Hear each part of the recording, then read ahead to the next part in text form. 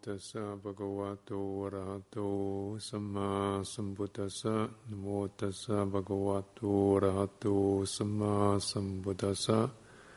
Namo tassa bhagavato arahato samma sambuddhassa. Buddhaṃ Dhammāṃ Saṅghāṃ Namasāmi.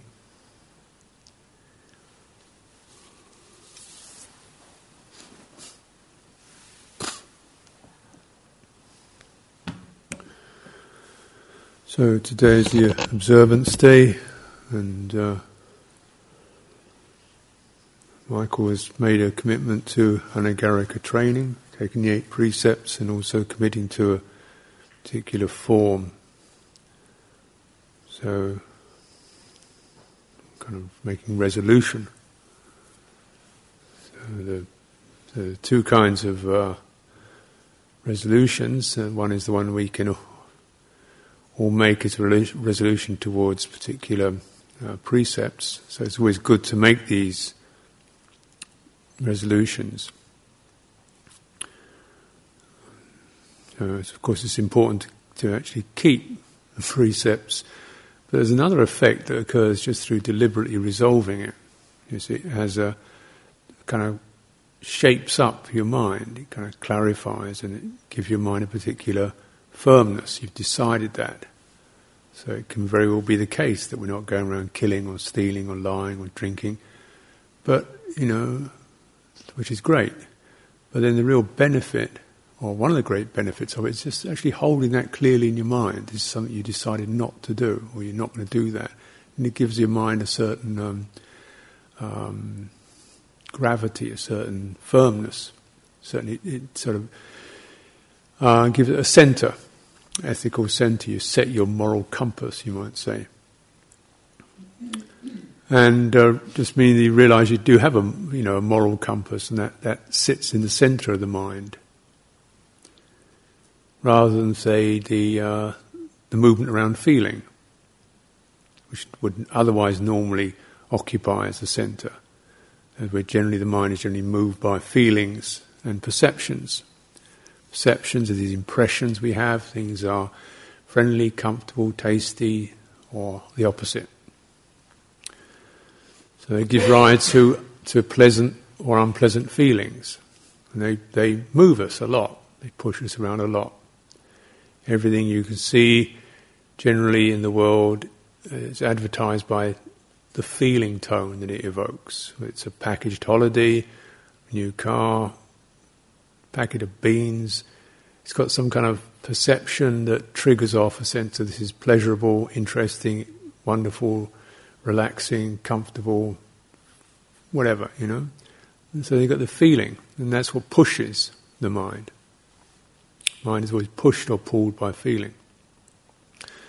And generally the way it is that obviously things trigger off that in us, and also in the human world we're continually being feeling tones are being waved in front of us, sense of something like, this season's colour is yellow or green or something in fashion, so everybody gets excited about that. Or sport, somebody's won something or lost something. You've got a group of 10 guys from one country have kicked a ball around better than a group of guys from another country. I mean, that's a very positive feeling one can get from that. And they become my team. Why they're my team? Well, you can identify with them. You get this feeling, and the feeling is powerful.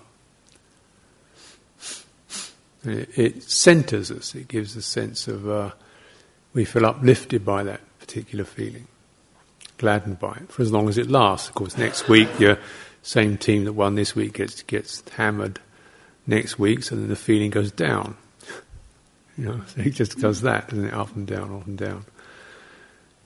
So whether the feeling is good or bad, that's one thing. But the fact that we are so motivated around feeling, and you think, well, of course. Well, what else is there to be motivated around? Well, there's motivating around intention. which is what taking precepts is about. So it's quite a big step. Obviously, the fact of determining, of living in a good way has a powerful effect in terms of karma. There's all sorts of things you avoid through keeping precepts. But the act of resolving it, of making a deliberate intention, also has a powerful effect. It means this becomes a central focus. So you kind of, precepts are never happy precepts or colourful precepts or exciting precepts. They're pretty much the same as they've always been, which is mostly boring. So on the feeling tone, they're just, that. But in terms of the intention, you put that intention there, and it has a sort of a sense of it suddenly the mind shifts from being centered around the feeling to being centered around ethical intention, and that's quite a big major shift. And of course it's a very praiseworthy one, because then you want to be with people who are motivated by ethics, or do you want to be with people who are motivated by pleasure and pain?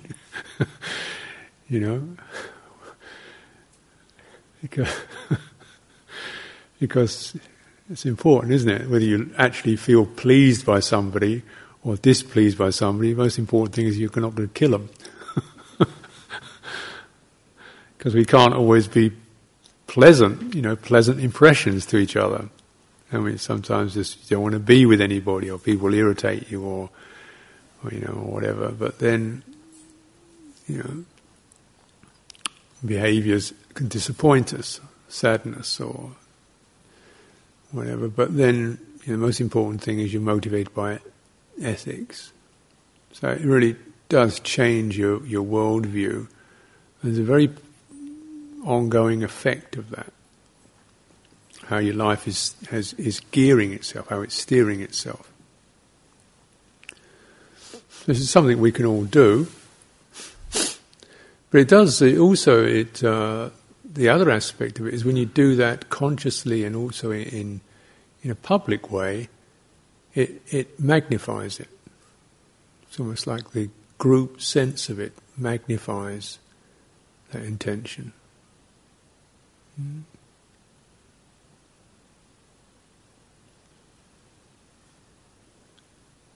If you sit in your room and think to yourself, right, I'm not going to do that, and refrain from stealing or lying, that's powerful. But if you say it out loud to 50 people who sit and listen carefully, that has a much more powerful effect. It's because of the way the mind is. It's a resonator, and it, the more minds are present, the stronger the resonance is, the stronger the impression is. So an accumulative effect. You really know you've said something. You know you've determined something. So often it's the case, you see this in scriptures or in daily life, say, please be my witness, I've decided this. And it makes it much stronger, doesn't it? This is why we, Sangha, monastic Sangha, you have the same principle. We all, today we all determined, or the Patimokkha training discipline together. So you always do it together. Why don't you just sit on your room and do it on your own? It's the same training rules. Whether you do it on your own in private or we do it in public together. But together it's a much stronger impression. You realise this is what we all have in common. This is who we are. And the other perceptions we can have of ourselves or others, suddenly, that recedes. That recedes. This is what we're lining ourselves up with. So that we all line ourselves up in that way, we support each other. We get a sense of strengthening in that. That's the way it holds together. Because there isn't somebody going around snooping and checking and making sure everybody's keeping them. It's up to each of us, but it's a feeling of that you just wouldn't feel right if you weren't keeping them when you actually sat in a group of people and said you are. This is the way the mind is. It's wonderful.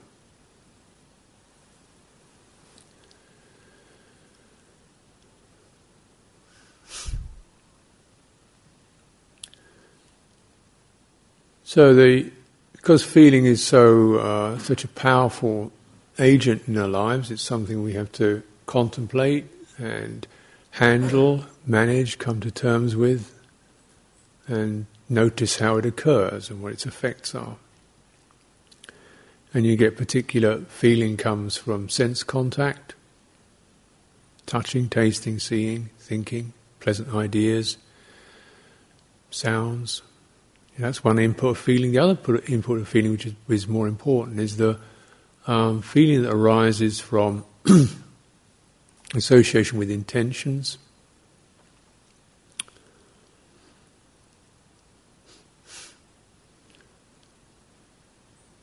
with mind states. So this is called, first level this is called pamoja, which is gladness.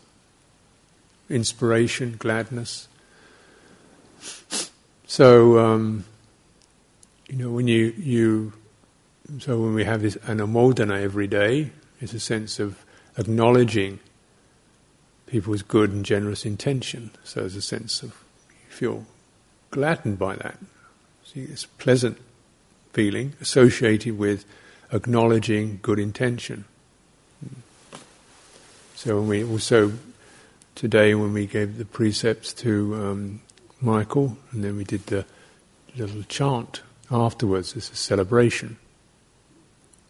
Because at that moment, you recognize a person has, stepped out, placed themselves right in the middle of us, and just made his declarations, and there's a feeling of, well, good for you, You see at that moment there's an intention. An intention is carried out to really commit, to be public, to be seen in that way, to be said, this is what I'm going to do, everybody be my witness. And you think, well, that's courageous, that's courageous and that's clear, and it's also, vulnerable, because we've all seen it do it. Can't say, well, look what you said,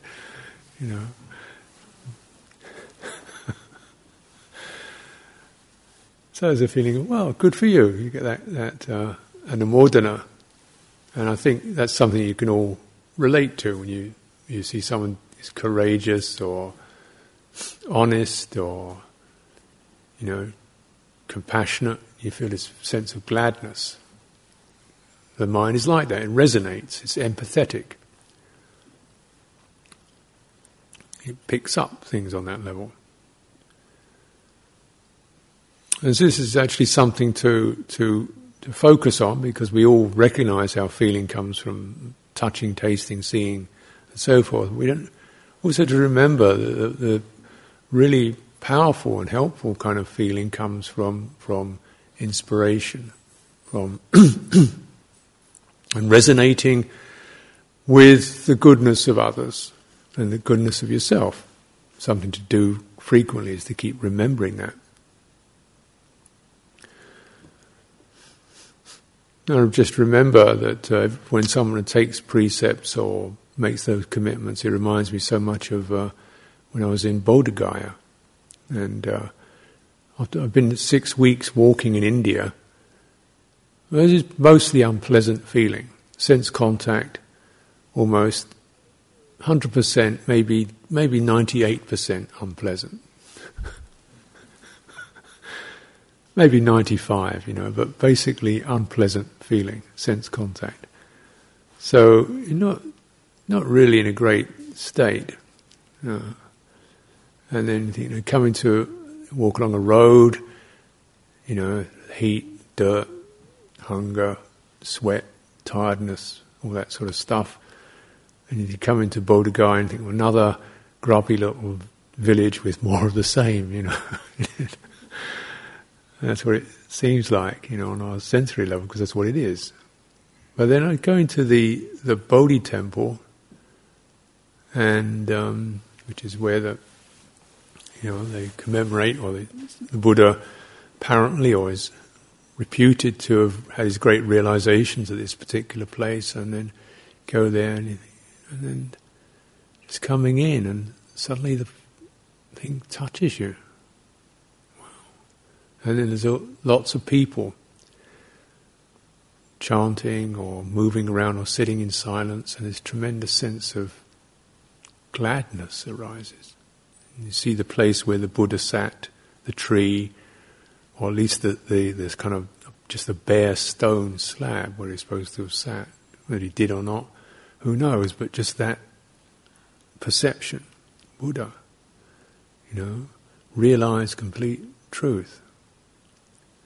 It's that perception. You get the quality of that, the intention that must have been there to just sit there resolute to realize complete freedom. Wow, and then just considering over, 2,500 years, all these people have followed that, or tried to follow it. And it's a place where people have been coming on pilgrimage for centuries to commemorate that. So all that gathered around that particular place. So suddenly out of this rather dingy feeling tone, you get a very bright, strong feeling tone, coming from empathy, from resonance, from sympathy, with all this powerful intentionality and the determination. So just to notice that, we can, though we are so often moved by feeling, just transferring that by the feeling that comes from powerful, clear intentions that you really can hold up and be public about and feel this is worthwhile. What does that do? So you start to move, your center around that. Still the feeling there, but it's also feeling conjoined with strong intention.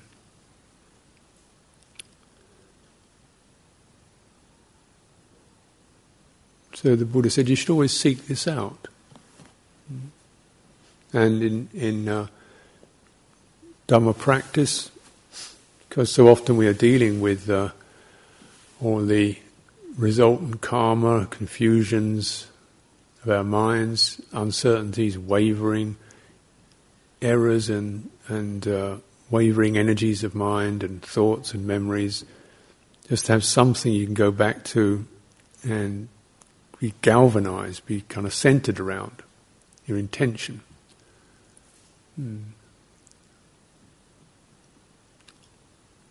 So it's an important point to recognize, to remember.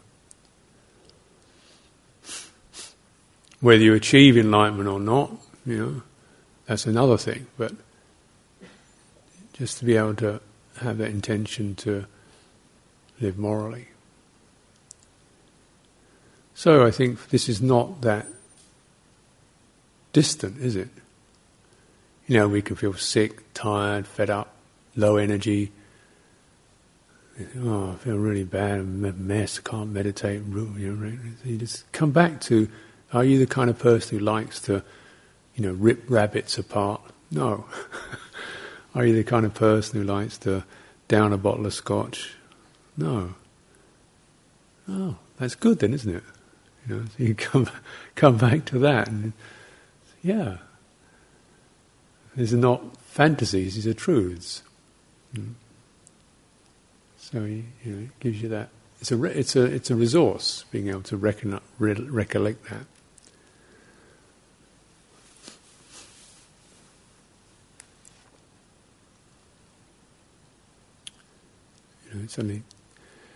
It becomes even more powerful when it turns into something called rapture, uplift, piti.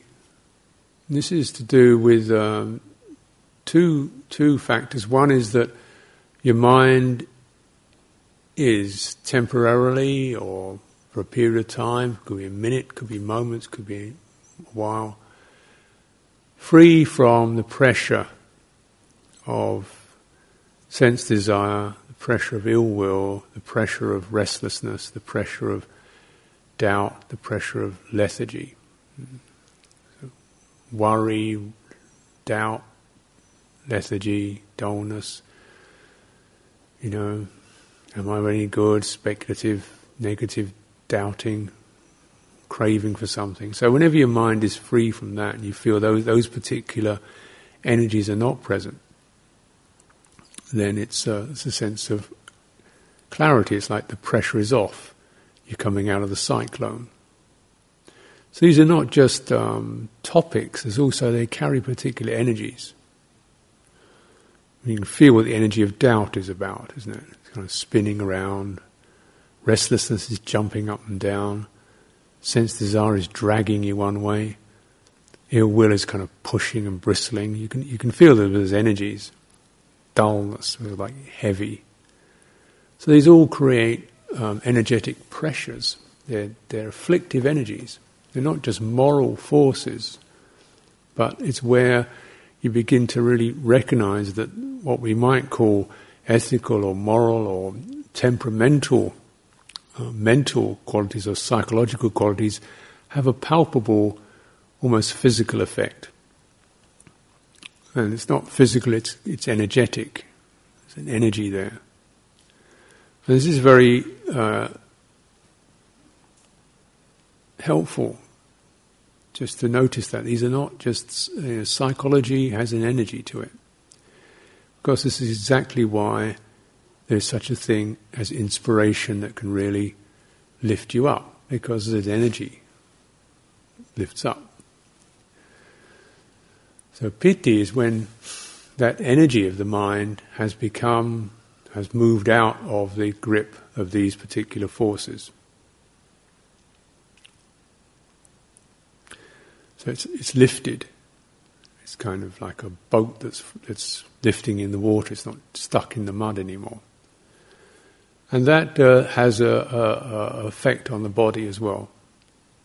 As the body starts to feel lighter, it transfers. The energy crosses the boundary between what we normally conceive of as mind or psychology and physiology. The energy straddles those two categories, you could say, to the point where the more you develop that, those two categories, body and mind, no longer are two, they become one. And you get a quality called unification, samadhi. It comes when the body energy and the mind energy have come together. And piti is one of the heralds of that. It's the beginning of that. The important point about this is that with that, then you've really shifted from being affected by sense contact, and even affected by, internal sense contact as thoughts and memories and things we can feel, the images we can have in our mind that make us feel excited and happy. Just the sense of just the feeling is triggered by non-attachment or non-involvement, rather than being involved in something that's interesting or happy or exciting or, arousing. It's just the non-involvement gives rise to this lighter, more uplifted feeling. So that's really quite powerful, or big implications there. Very big implications. This is why samadhi, one of the reasons why samadhi is a very useful and supremely wholesome state. Unification, because you so sense, well, actually all that, you can feel really pleasant, steady, not surging, not rough, not harsh, not snatchy, but steady, satisfying, pleasant quality, which is unified around skillful intention and felt not just as an idea in your head that you have to keep thinking about, but it's actually become embodied. So you're breathing it. So in that way, it's much. You don't have to keep remembering or thinking of something that's inspiring. It's grafted into your nervous system. So then this becomes a quality called sukha, or pleasure, ease, the opposite of dukkha. So that's another step in the progress of feeling.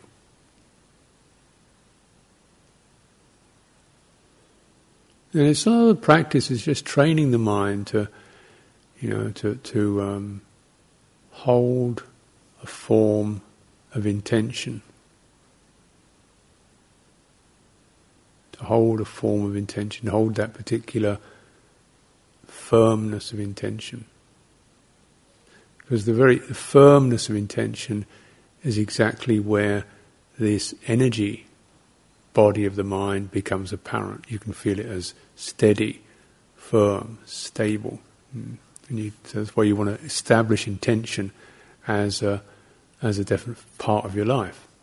Then it becomes, you've got this energy of firmness, stability. And that's the, you might say, that's the center around which all these other developments occur. So it first was firm, but it becomes with piti and sukha, with rapture and ease, it becomes more than just firm, it becomes suffusive. So you actually feel yourself washed or flooded or cleaned or brightened by that energy.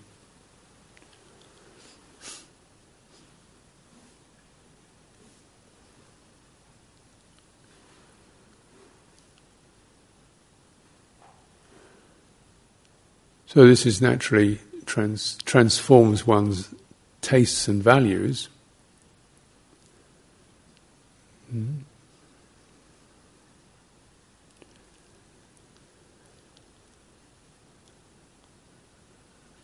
Because it's quite a comfortable and long-lasting quality. It doesn't come through rushing around, it doesn't come through grabbing, it can only come through steady, conscious, applied, letting go. So it's always associated with, can only be associated with skillful intentions. So this is very transformative. If you get impatient in your meditation, that doesn't do it.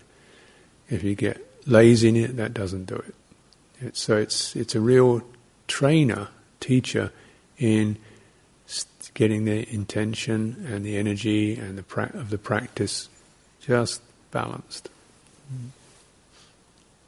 When it hits the balance, you know it. And it may be only, first of all, it only lasts a little while, a second or two. Then you come back to that. You recognise there was that. You come back to it. How did it become? How did the pressure drop? How did the sense of, like a strange sense of softness or warmth or openness, where did that occur? You come back to that. First it's not very strong. You come back to it. And you start to celebrate, explore it, enjoy it, tease it out, make much of it. The more you go to it, the clearer, the stronger it gets.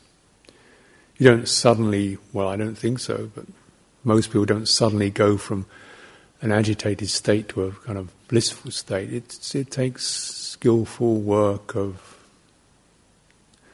hours, days, weeks, months, years.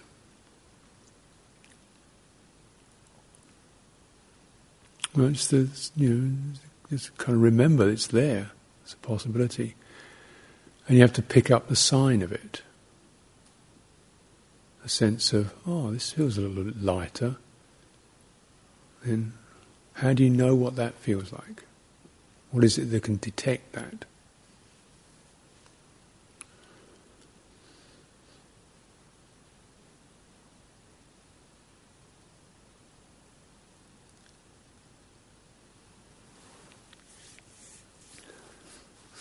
In the practice of meditation, we can learn a lot about skillful handling, skillful holding, and when you start to meditate, then the mind feels very much like a snowstorm. It's just stuff blowing through, winds, changes. It's got no particular form to it. It seems almost substanceless. It's just like flickering shadows and images. It's got, indeterminate. You couldn't imagine it having any particular form. It's just, everything all over the place. But as you establish that particular quality of intention and you keep coming back to it, it starts to acquire a subtle form. It's not an obvious form like a round or square or something like that, but it has a certain sense that it feels like a center, a sense of gravity, a sense of firmness. It's a subtle form. You know when your mind is scattered. It's not. So when it's not scattered, that's a definition in terms of form. It could be broken up into multiplicity, many-fold. So a mind with no concentration or no samadhi is like that. It's just scattering, like leaves or stars or, snow. There's all kinds of things. But then you notice when it starts to have a unity to it, it requires a particular form, which we could call, rather than being diverse, it's unity. Now that's a definition in terms of form.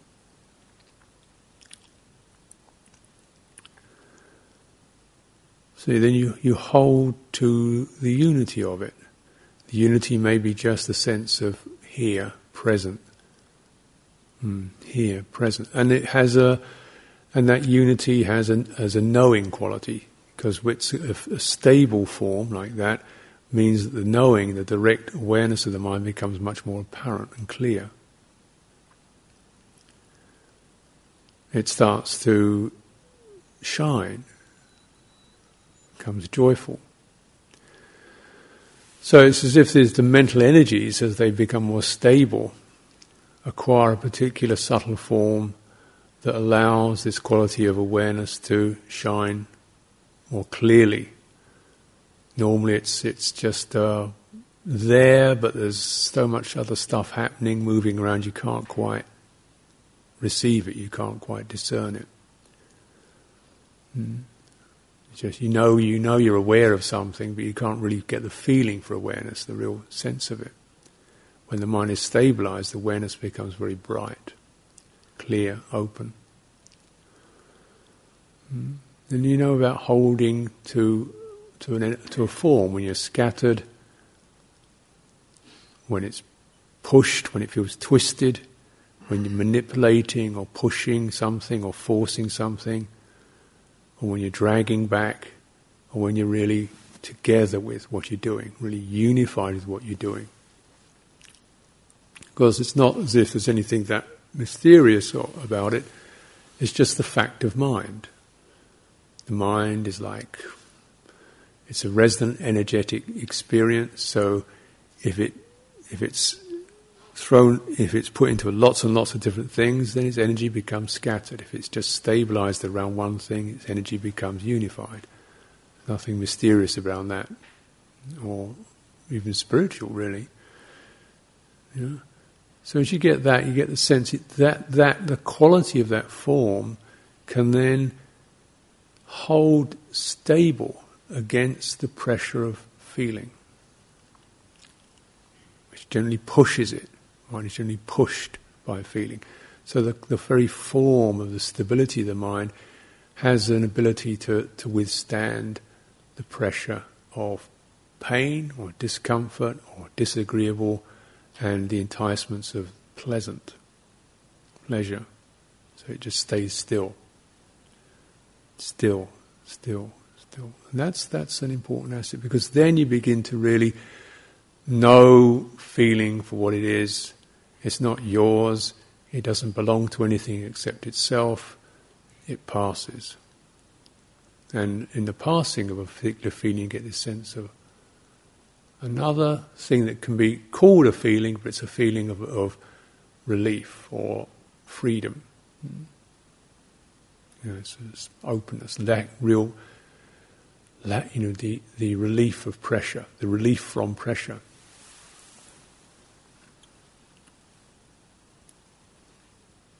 Now, holding to a form, that's what mindfulness can help us to do. Just use, this is what we're doing, so you hold to that. And in monastic training, there's a lot of emphasis on trying to bring that mindfulness into very specific things, like when you eat the meal, you just eat the meal. It's not a social gathering. You just focus on eating the meal. When you have the food, you put it in the bowl, one bowl, so it's just the meal in the bowl. It's not a side dish and dessert and afters and hors d'oeuvre and main course and peas. It's just the food. So you try to come from the diversities into unity, into a simplicity, because then your mind will then acquire a simplicity, a unity around it. This is eating food. This is not, shall I have prawns or cherries or whatever, it's just food. So that and then even in the eating of it, one of the training rules is you're supposed to just eat one spoonful at a time. That is, all you're doing is putting the spoon in your mouth, you're not making up the next one. So it really slows it down. Just do that, as if that one spoonful is all you're going to get. It's not part of a series. It's just the one thing. So you just eat, and every chew you do is just one bite. And that's the way you want to train. Instead of, you build up a certain momentum occurs with that. When you're hungry and if somebody puts a plate of food down in front of you, that food starts flying, Sometimes you can't get it in your mouth, it just moves so fast.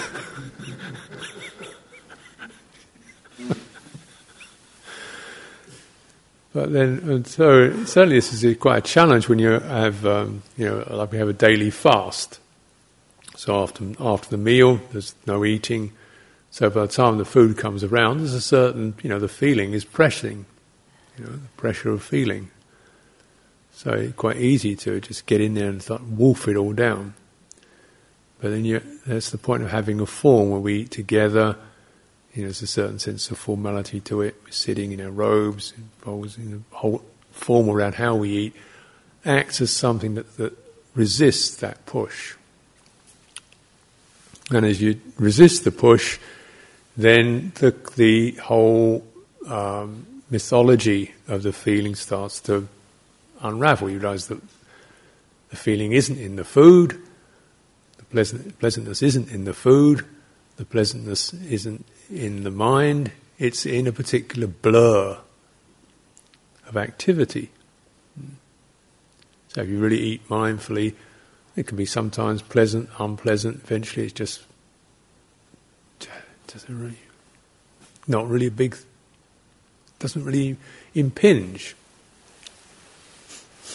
And of course, if that could sound rather dreary, if it wasn't for the fact that the sense of firmness and freedom itself has an enormously beneficial effect on the mind. Free from the agitation, composure, there's assurance, there's mindfulness, there's no that after effects that we often get with pleasant feeling when we get caught in it. There's a tendency to lose ourselves in a pleasant feeling, and then the feeling passes and you feel slightly rocky. What was all that about? Okay, right, that was a really interesting show on television, now what are we going to do? It's a sort of rocky, giddy moment, then I suppose I'll do something else. And you get caught in something, then the feeling tone, you lose stability, and then when that particular source of feeling passes, you're sort of a bit groggy or a bit spinning.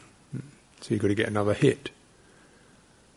Well, the point of things like eating mindfully is so you don't get that effect. It's just a process, and you get to the end of it and you feel cool, and then it's time to clean the bowl, wash up, tidy up, and you can do all that in a level way, holding a form.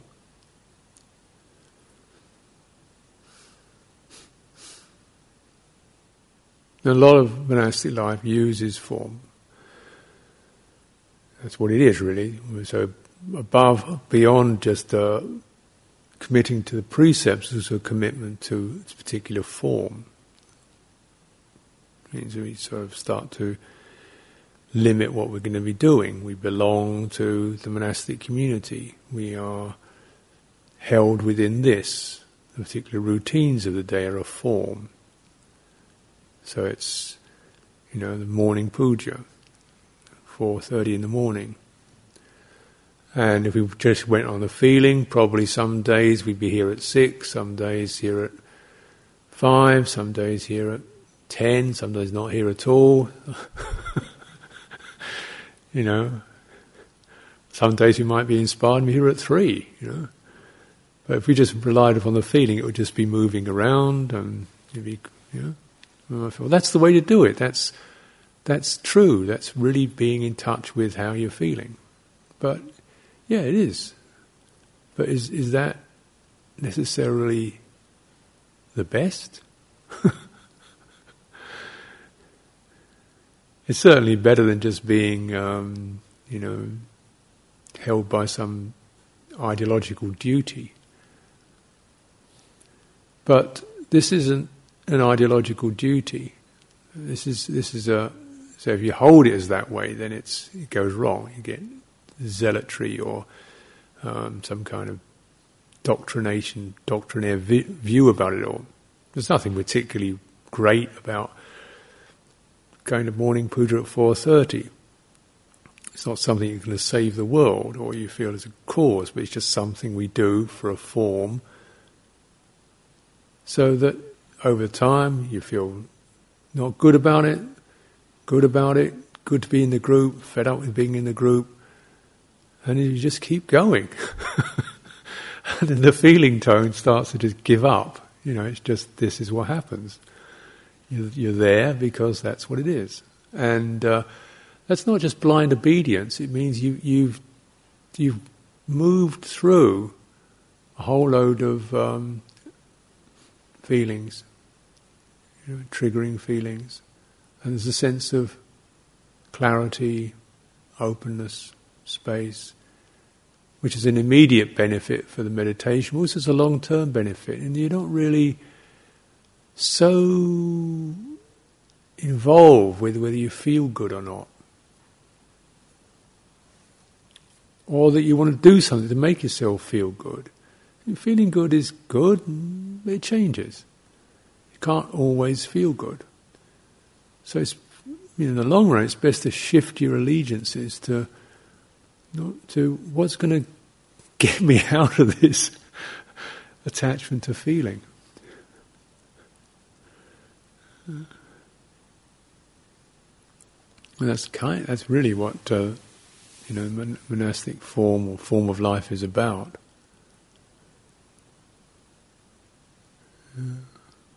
Creates a big space. It's rather like this hall. It's not full of interesting paintings or portraits of inspiring monks or beautiful nature. It's just bare walls, stone floor, unadorned wood holding the roof up. It's empty. Most of it's about space. And to me it represents the quality, personally, that I attune to. What I like in monasteries is the sort of the simplicity and the openness and the undecorated, just it's firm, that it holds a space. It's not even that inspiring. It's just, just there, and you can get inside it and you can be with it. There's a lot of stuff to get interested in. So it tends towards unifying the mind rather than diversifying it. There are bits and pieces and details. It's just biggest element of this whole is its space. That's the single dominant feature of it. And you can attune to that unifying quality. I mean, you could kind of look at all the different bits and pieces that are here, between the wood and the lamps and the statues and so forth. And you could like this bit or not like that bit. But actually what we can say is the most important thing to recognize, the unifying factor, is it's spacious. And then what does your mind do with that? You notice the space quality, the unifying quality, and your mind takes on that unified experience. So that's, and then we determine that, really. And you're determining that in monastic life, and determining this sense of open space. It means it could be this feeling, that feeling, these people come, these people go. It's busy, then it's not busy. It's quiet, nothing much is happening, and then it's very busy and too much is happening. And it's cold, and it's rainy, and it's warm, and it's dry. And it's inspiring, it's boring, and you hate it, and you want to run away. And you love it, and you want to come back again. And it's the only place in the world you want to be, and it's the last place in the world you want to be. And that's great. Because eventually it's just not anything, it's just empty.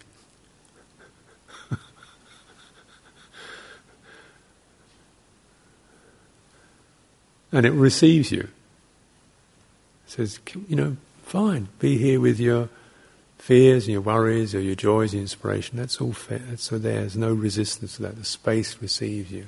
And that's what you establish in using a form like that.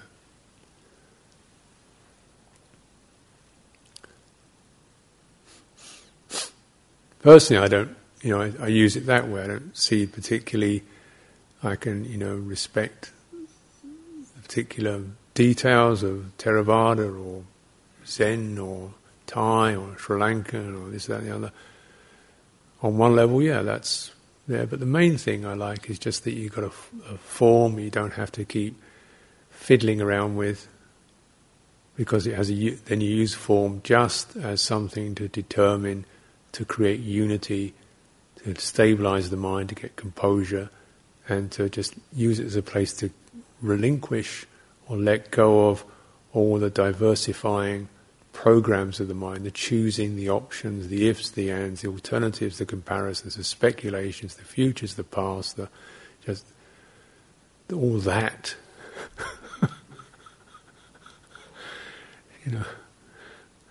What your mind's doing when it's affected by all that. And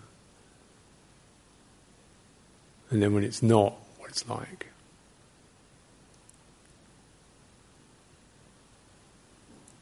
And this is really a lived out course. So for the commitment for Anagarika is a year.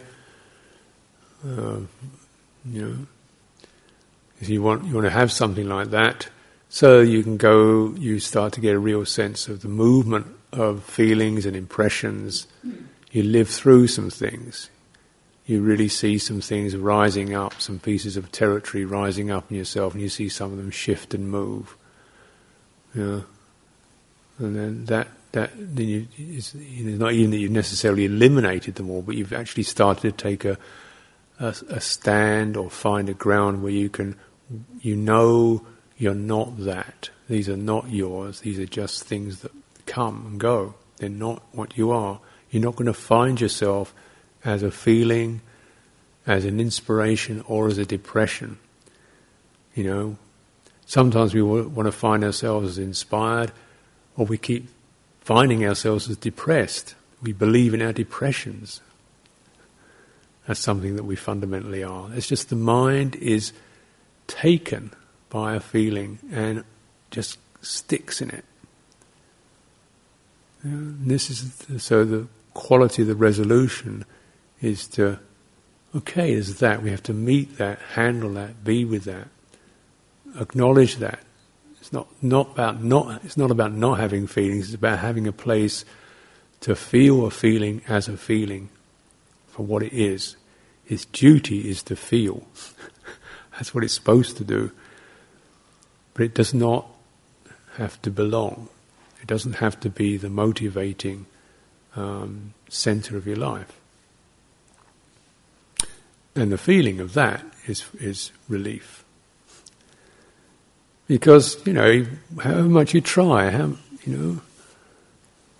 what you can do if pleasant feeling is the motivating aim of your life. I mean, it's going to be a bit of a struggle, isn't it? You're quite busy to get the pleasant feeling element constantly there, unwavering. And always there's still the anxiety that it will pass away and get sick or fall apart or have a bad day or go broke, and then all that feeling that we've had suddenly falls apart. You've been happy for 90 years of happiness, and the next day you get a toothache and it's all gone. You can't remember ever been happy in your life. Where did all the happiness go? You had 90 years of it, and just flash, it can just go like that. Can't it?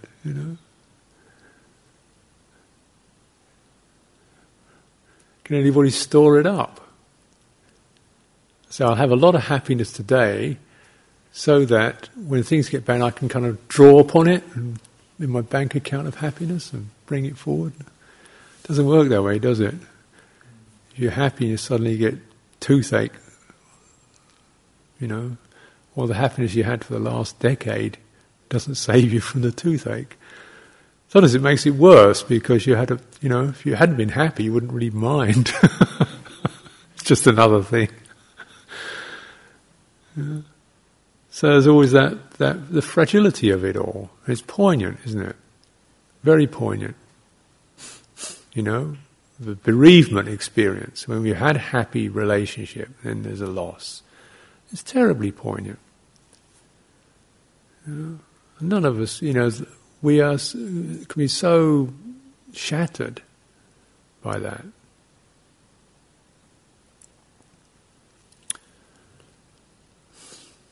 But then, certainly in relationships, what counts more than just the feeling is the determination, the intention of commitment. Then it's something that can stand up through the good and the bad. This is very much like what monastic life is about. It's not a romance, it's a marriage. Two very different things.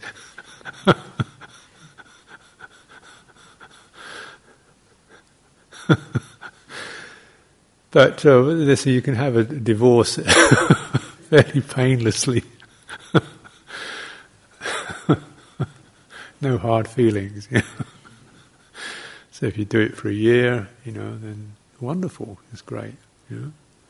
You're courageous, and hopefully one will have really established something of long-term benefit.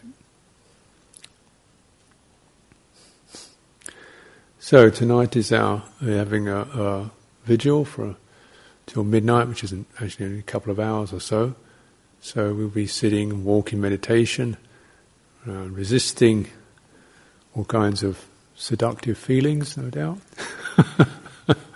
and bearing with uncomfortable feelings so that we can get that sense of freedom. And of course, the more that people want to cooperate and join in with it, the stronger the whole experience gets for all of us. So very much encouraged to make a resolution to support a vigil. That's why we have them. Anyone?